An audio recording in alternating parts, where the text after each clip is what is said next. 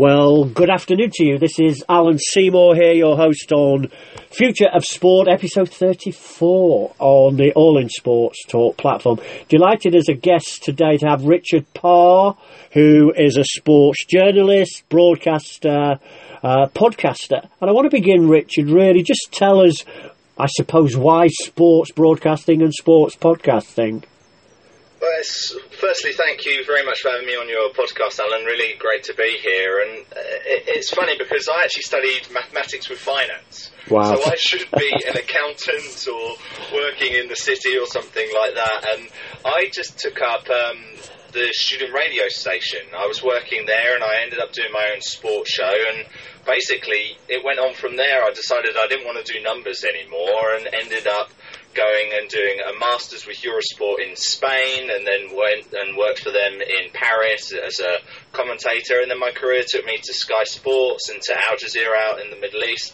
So I've been doing that for about 13 years, and then after a long stint in Qatar, I decided to return back to the UK after 6 years, and it really is the time of podcasting. So I've really got onto the bandwagon, so to speak, and now produce my own podcast called The Best in the World with Richard Parr, where I speak to world and Olympic champions, world record holders and world number ones to find out what they do differently from me and you, find out what makes them the champion that they are.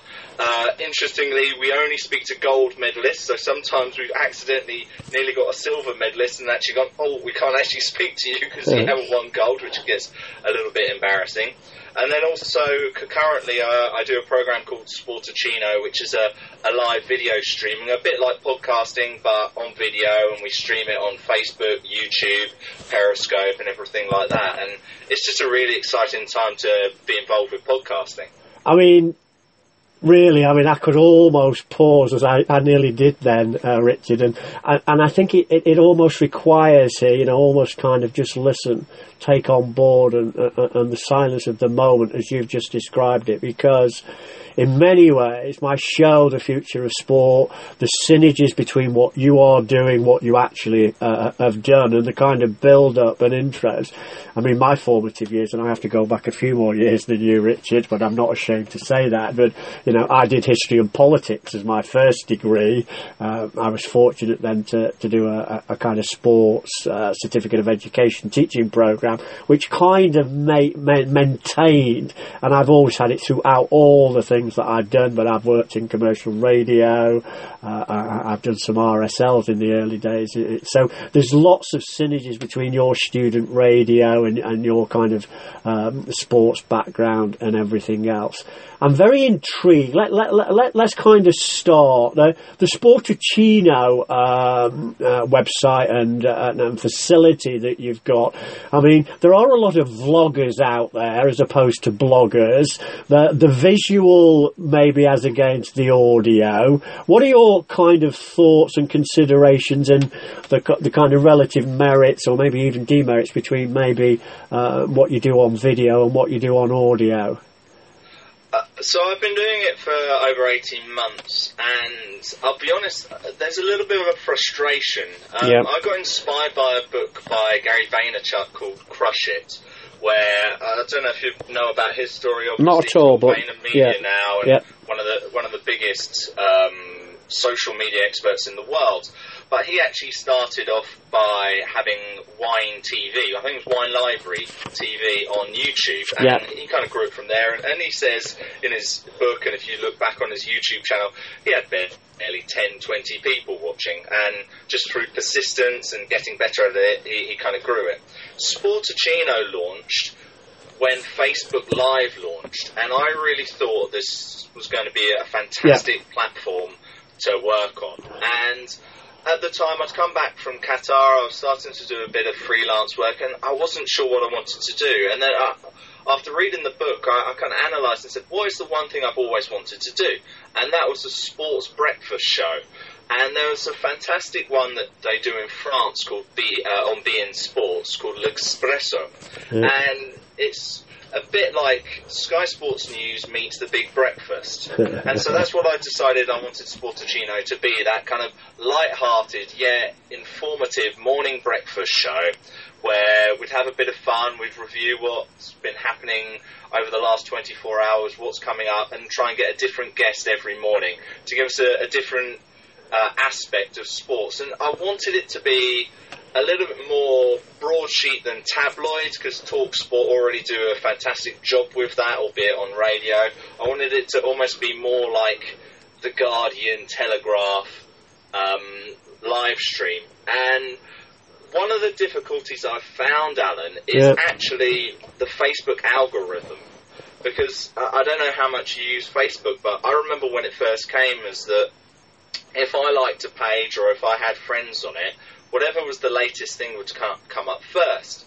Now what it does is it aggregates what you've looked at last and continues to put that up. Yeah. When actually I want to see what's going on with my friends who I don't really see very often in real life. The old friends from university, I like seeing when they're about to get married and having kids and stuff.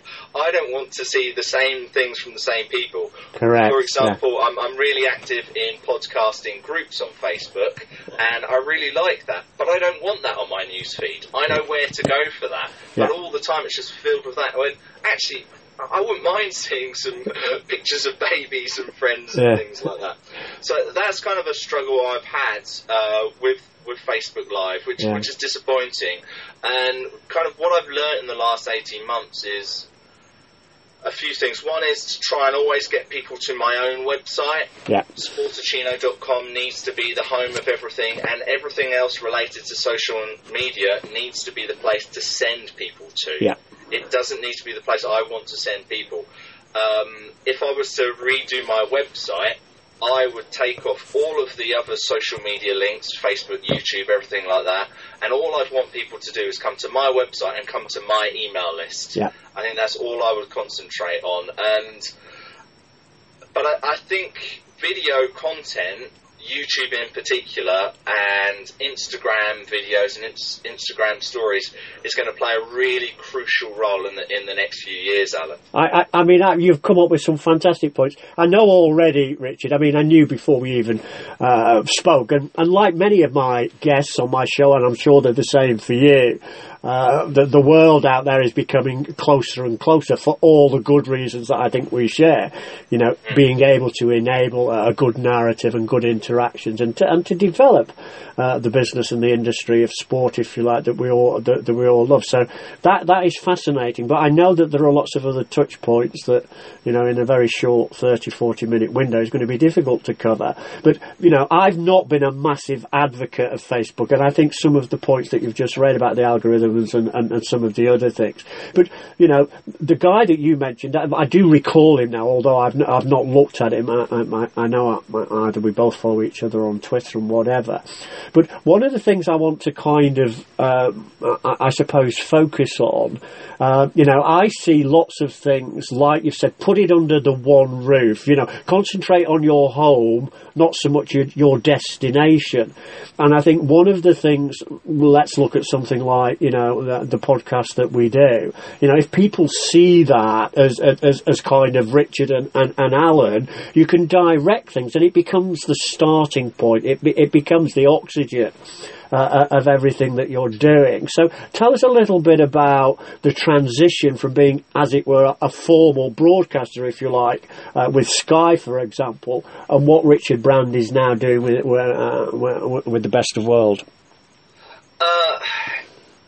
The difficulty is that at Sky and Eurosport and Al Jazeera is you're a cog in a massive machine, and I think, I'll be honest, I almost I miss having all of those other attributes around me, which you almost take for granted when you're there.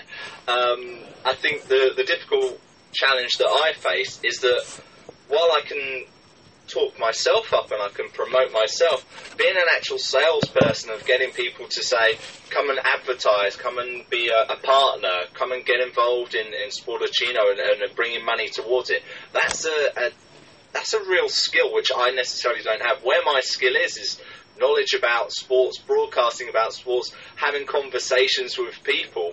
And that difficulty, well, that is a pretty difficult thing to do, is to try and be a jack of all trades, when actually my specialist skill is as a producer, as a broadcaster. Yeah. So that's something people really have to think about if they're looking to scale. You have to kind of learn as you go, so to speak. I think you've also made a great touch point there, which was going to be part of my kind of segueing into other points as well. I mean, my involvement now in my Future of Sport and the All In Sports Talk platform that I'm I have a partnership arrangement with. It's not driven for me by business needs, although obviously my background has been a combination of working in commercial radio as a sales director, but also having the input of kind of being involved in teaching and learning and education, which lends itself, if you like, to the development of communication skills. But finding what is the key to unlocking, if you like, the monetisation, the commercialisation and everything else involved in doing this. So what plans, if any, or what kind of, I suppose, thoughts do you have on how to get what you're doing more, if you like, commercialised, Richard? I think the one thing I've realised more than anything else is that originally the idea was that I was going to create a program and create podcasts and videocasts which people would come to and want to sponsor and be a part of it. We also tried a thing where we were going to do product reviews, and we thought, all right, if we do these free product reviews, then companies might go, oh, I enjoyed that product review, I'd like to get involved with the program.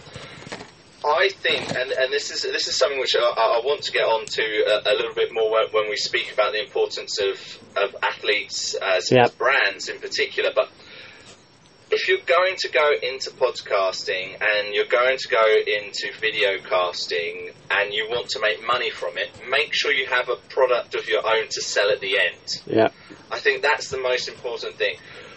My product at the moment is just me. Yeah. If you listen to me and you want me as a guest on your podcast, or you want me to do some public speaking, like I was at Host City and DigiPublish as the chairperson and things like that, that's what I'm selling at the moment. But what would be better is if I had a physical product. Yeah. And if you have a physical product, then you can direct everything towards it. Yes, you can be as blatant as buy the product, but ultimately by doing podcasting, by doing videocasting, by being involved in social media, you're telling the story of you. You're getting people invested in you, and when people are invested in you, they'll then eventually buy your products anyway. Yep. I mean, I think, again, classically, and I followed a similar pathway, particularly over the last 18 months since I've been doing the Future of Sport show. I'm connecting it as part of, if you like, a value pack. And my value pack is my history and experience, expertise, if you like, of a career in both, higher education, university work with students, equally as well, some of the things that I've done in the sports world and marrying them together. So I think, that is extremely important. But I'm fascinated in kind of listening to you, because I think the parallels for many, many people listening to this show, many of the things that I'm doing currently, I mean, I run a series of sports conferences and getting people together, and people come there to obviously learn, but they equally come there to network, and off that network spin-off, if you like, is what you call here your product. And I think it's just fine-tuning a lot of those things. Many of the early sales conferences that I went on with my sales team when I was managing sales forces in commercial radio, one of the things that, particularly radio salespeople talked about, you're not in the radio sales business, you're in the ear leasing business, and what you're trying to do is to reach as many ears as possible, and in the visual world of many of the worlds we inhabit at the moment, we talk about eyeballs, etc. So can I just kind of maybe just part that for a moment, Richard, and talk now a little bit about the best in the world and the consideration and it's definitely momentum, and it's definitely almost front pages, but front of mind for lots of people. The way athletes now have become top dollar, top celebrity, top sports brands. What do you think about that as a phenomenon, and how do you see that evolving over, a future period of time? Well, we're going to go back to social media here, Alan, because I want to use an example. I'm a big professional wrestling fan, right. And in the last few weeks, I got absolutely sucked into a YouTube series, and I've never done that before. And I watch episode after episode. There's 91, 92 episodes now, all of anything from 5 to 15 minutes long. It's called Being the Elite, and it's these two wrestling brothers, and they're not famous as far as the WWE, the big global phenomenon platform, but they are really big on what's known as the independent circuit, and they're making very, very good money. And what they're doing there is they show video clips of them behind the scenes, and it's normally of them pretty much half asleep, getting on a plane, saying, I've got to travel all this way, wrestle, travel again, sign some autographs, sell some merch. And as it's evolved, you get really interested in, they're in Tokyo. The guy who looks after them in Tokyo is going to be there again. He's quite funny. Or, they bumped into this wrestler again. And then from that, they've created characters, and they've created almost like a little bit of a storyline as well, where apparently they murdered one of their friends and silly things like that. But it has got me and now hundreds of thousands of people massively involved in their personality, and it comes back to what I said earlier. I now want to watch the next episode. I'm now subscribed to the channel, and yes, at the end of every episode they're selling their merchandise. Right. Yes, they're saying where they're going to be for their next show. And I want to buy their merchandise. They've got loads of merchandise, and they are making a lot of money from it. They don't need to now go to the WWE. Yeah. They don't now need to go to the biggest company in the world, because they're making enough money off their own merchandise. Their T-shirts now being sold in the American store Hot Topic, which has got dozens of brick-and-mortar stores across the United States. And I think that's what the sports stars, certainly in the future, need to think about. I read the other day about a company called Overtime. Yeah. It's overtime.com is the website. Yeah. And they're using high school NBA. Yeah. Basketball players, and they're using clips, and they're using highlights, and they're creating characters. Yeah. And I think there's something to do with an ethical responsibility there if they're under 18. Yeah. Because in some way they're nurturing talent here. But effectively, if they're doing this with really good high school players across the country, they're going to get a handful of them who are going to become NBA stars, who are going to become big names, and they're going to become part of that It's Overtime banner, that platform, and they're going to be able to grow with that. I'm really interested in seeing the process of sports stars and what it takes to become the best in the world. Like at the moment, we've got the Winter Olympics going on, and all you're hearing about is Elise Christie this, Elise Christie that, and it's crazy for 3 weeks. For the other 3 years, you don't hear anything about her. And the thing is, you want to become emotionally involved, and what Federer has done by showing his training on Periscope is brilliant. Stan Wawrinka is about to stream matches on his Facebook Live page, even though it probably won't get very high in the algorithm. Serena Williams is showing her life and her child and her marriage and everything on Instagram. And again, what that does is it makes you emotionally invested. And again, if you're emotionally invested, that's where you create the brand. That's where you can then sell the products. That's where you can get people to come to your matches and come to your audience. You see, if I could just come in here, Richard, because fascinating, insightful. This is what the show and obviously what you do and what I'm doing, and lots of synergies is already explained. But I think key to some of the the end game almost of where we're going with this interview about maybe monetising or making what we do a little bit more commercialised in one sense, or results orientated, is that you have to have that momentum. You know, you have to have that narrative that keeps building and building, you know. And the danger has always been with things, you know, you talk about Elise Christie, you know, and it's a little window in what should be the big narrative and the bigger picture, and the Federers of this world. I mean, you made a point quite early on in the interview that you kind of you probably miss it personally or emotionally, being involved with the entourage around you at Sky. I equally know, I'm sat here in my little studio at home, whereas, you know, 3 years ago I was buzzing every day with academic colleagues, students around me and so on, and it's that part I miss. But also occasionally you have it, I think an expression used, on tap, and it's there. Perhaps what me and you need to be considering now is exactly how the partnerships that we've got already, because of the guests and because of the backgrounds that we have, that getting more and more people to come to where we're at, and we then develop the opportunities for these people to get more and more actively involved with us. What are the plans are there any plans particularly to merge maybe Sportacino with the Best in the World, or any future aspects of what you're doing, Richard, to develop some of your ideas? Yeah, there's a few things that I've got in mind. What I think I've learned most in the last 18 months is the focus on specialisation, and one of the difficult things I was trying to do, certainly in a bootleg enterprise like I'm trying to do, is try to touch too many sports, try to touch too many themes, and it was difficult to stay across all of them because you don't become an expert. And that's the beauty of podcasting, is the fact that there are so many different niches. You know, you can listen to a podcast about Liverpool. You can listen to a podcast specifically about the Championship football.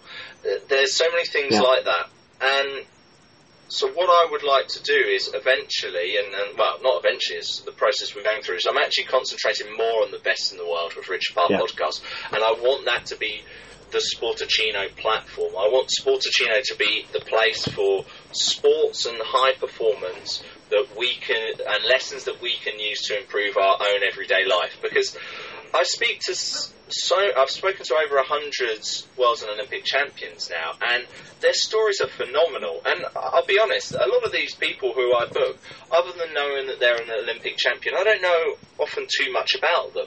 And they'll tell me things which absolutely inspire me and actually help improve my everyday life. Like, I always say that there's a speed skater called Chad Hedrick, and what he told me in that podcast, and it's one of the shortest ones I've ever done, I tried to use in my life, and it was so impactful. And then we've got people who've gone through failures and things through that. And so I want to grow that. I want to try and help people get better at their everyday life, get better at their sporting ambitions. I think that's where Sportacino is going to move. Yeah. As far as the monetization is going, I'm trying to turn a lot of these interviews into articles, and the hope and dream is to turn it into a book, put it a collection of lessons from the greatest sports stars on the planet, maybe something along the lines of becoming the best in the world, or lessons from the best in the world. So that is one idea. I think what I'm going to be doing is producing a short version as a free ebook to get people's thoughts and reviews. I might set up a crowdfunding campaign. I'll try and get an agent and a publisher, but if that doesn't happen, I'll try and self-publish it myself as an ebook.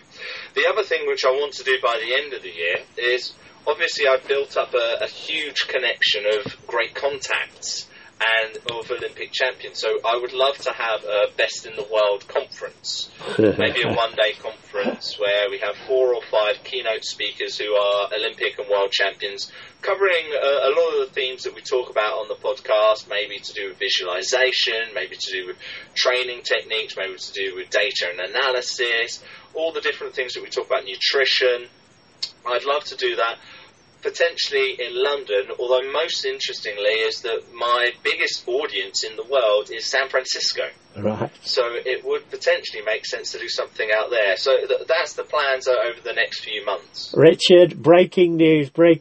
You heard it first live here on Future Sport with Alan Seymour and Now Richard Parr, going out Wednesday, February the 22nd, I think it will be.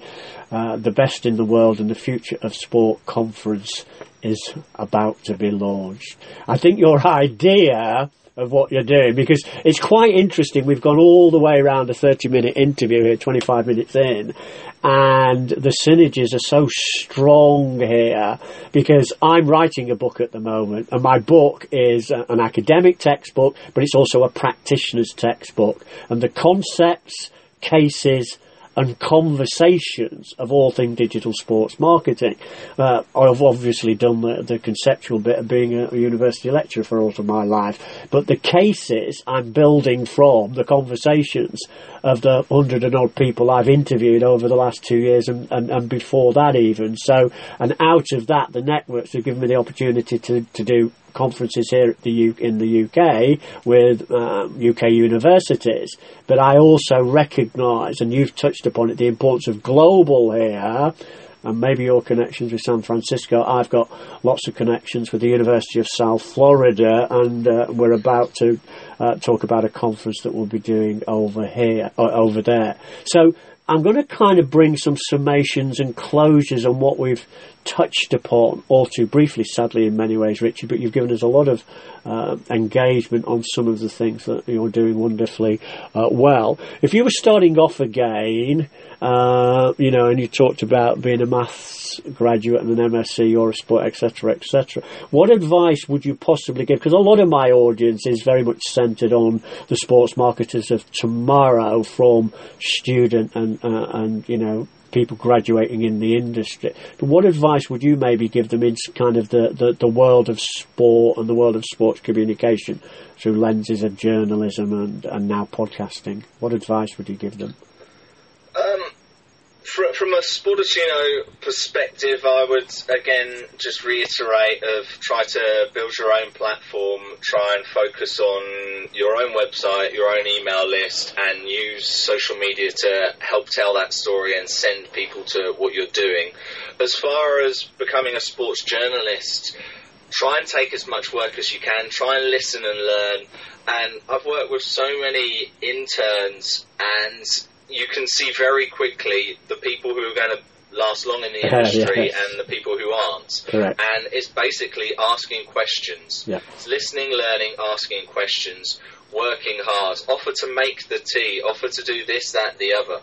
The worst ones are the ones who just sit there, sat on their phone, don't ask to do any work, or take hours doing the little bit of work you give them. When I went to Eurosport, I was so keen that when the guy in the football department wasn't giving me enough work, I said, do you mind if I go and ask around the other departments to see if they've got anything they can give me to do? And crucially, that turned me into being a commentator in wrestling for them, because I made that effort. And I think that's what everyone's got to do, is just once you get through a door at Sky or Eurosport or BT or wherever, once you're in, it's down to you to take that opportunity and grab it. If you go through that door and don't take that opportunity, then you're wasting your time and their time. I mean, Richard, great point you make there. Absolutely crucial. We have to inhabit a 24/7 environment today. You can do that sometimes quite classically and more easily than ever because of the social media and the technology that we have. But there's no better way to demonstrate your abilities now and your potential for the future, by getting involved, by immersing yourself, by asking lots of questions, by making yourself initially probably an all-rounder. But I'm going to kind of close in a way on something that's kind of been in my background throughout, in my thought process, if you like, in the background, all the way through our interview today, which I've thoroughly enjoyed. And it's the best in the world concept. Now, sport generally, when I did my last conference in November, University of Worcester, it was all about global sport business education. And the VC there, Professor Green, open proceedings. And we had a predominantly American audience with American professors, students, etc. And it was a global theme. and he mentioned the comment, winning isn't everything. And I know it kind of maybe irks a little bit the kind of British, it's all about, the competing and the participation.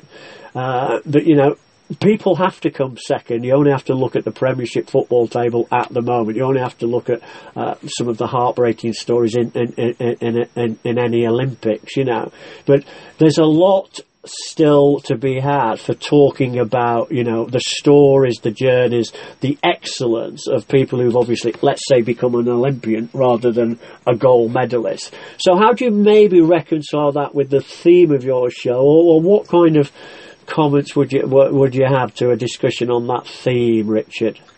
It's amazing, because the one thing which I've certainly learned, and from the podcast, but also from a book I've been reading by Dave Ulred, who was the kicking coach for the English rugby team. Yeah. And it's all about process rather than outcome. And on one of my upcoming podcasts, I'm going to speak to Gigi Fernandez, who's a 17-time Grand Slam doubles champion and a 2-time Olympic gold medalist. So she knows all about winning.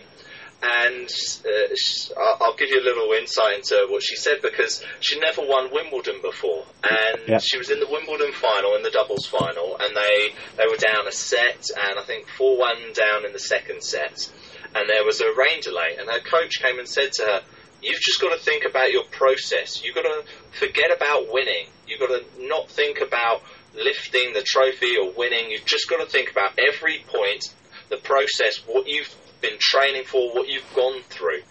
And ultimately she did win, because she stopped thinking about the outcome. And that was really interesting to me, because what we're doing every day, we might not think is making any dent, but it actually is. Absolutely. Everything we're doing is helping us grow and learn and get better. And yes, we might not make a fortune in what we're doing now, but what we've learned might help in the future. And I think that's the most important thing, is what I've learned in this podcast is you might not be the best in the world. You could get close, but crucially, if you're doing the things right, you can get better every day. And ideally, that's the most important thing. I mean, that's fantastic. And I mean, as a kind of, it's not actually going to be the closing point, because I just want to make a few final comments here. But, I made a transition from teaching and then going into to work in advertising sales, essentially. But I was wanting to be in sport, and I wanted to be in media, and I worked at the Liverpool Echo. And then I got headhunted to be involved in commercial radio. And at the time, between kind of the late 70s, early 80s, I was sandwiched at a commercial radio station in Lancashire, between Metropolis, Manchester and Liverpool. And, to try and educate the audience, which would be a listening audience now rather than a readership audience, the transition was going to be very, very difficult. And we were actually known as the last of the million-plus radio stations. But there was only a handful of commercial radio still in the late 70s. And, one of the things that was noticeable is that, they were all the same. I mean, apart from, the DJs and some of the news outlets, every record was the same. You could be listening anywhere. And they didn't have, what I call in branding terms, pod or point of differentiation. And what was happening, if you went to America, where commercial radio had obviously been going a lot longer, thousands and thousands of radio stations, you know what every radio station claimed to be? Number one in something. And that, I mean, you've touched on it today in the interview, specialisation and niche. And if there's nothing else that comes out, and I'm sure there's loads of things that have come out of our interview, you can keep on and you will win. You'll find something that you're very, very good at, and eventually, if you keep working at it, you become a specialist in it, and you develop that opportunity. And I think it's a great point. I think though, Alan, you mentioned about number one, and I think again it's something which I have learned doing these interviews, is whether they are or they aren't, and that we are number one at something is good for the belief, because I think from what I've learned, it is really good to have that positive belief that you are doing well, that you're achieving something. I think it's much better, from what I've learned from these sports stars, to have that we're good, we're doing well, we're doing this thing, rather than going into that rabbit hole of actually we're number 4, actually we're number 5. Yeah. When I think it's better to be glass half full than half empty. But I mean, we are consumed. Let's face it. But and in the digital world, and in this goldfish or this microscope attention economy, whatever expression I could use here, we need to find the positives, in everything. And I always remember a great sales quote again, and I've used a couple of sales quotes today. You will get people to say yes to you. What you have to do is make it easy or easier for them to say yes to. And you certainly have to make it difficult or virtually impossible for them to say no to. So I think sports people probably do that better than anybody. And they're out there working on things all of the time. It's been a great show today. I'd like to meet up with you again sometime, so we'll definitely do a revisit of our interview today, Richard. But just as a kind of final shout out for everybody, just give my audience, listeners and the people involved with Future of Sport and All in Sports Talk opportunities to get in touch with you, Richard. How can we do that? Well, the first place has to be the website, as I've been saying. That's where everyone should go. So that's sportuccino.com, sportuccino.com. We're on all of the Facebook channels, on Facebook, on YouTube, on Twitter, Instagram, all of that. And then you can also connect with me on Twitter, Richard_Parr, Parr. Richard, great delight to talk to you. Wish you every success for both of those ventures, and we'll speak again very soon. You take care. Brilliant. Great job. Thank you so much, Alan.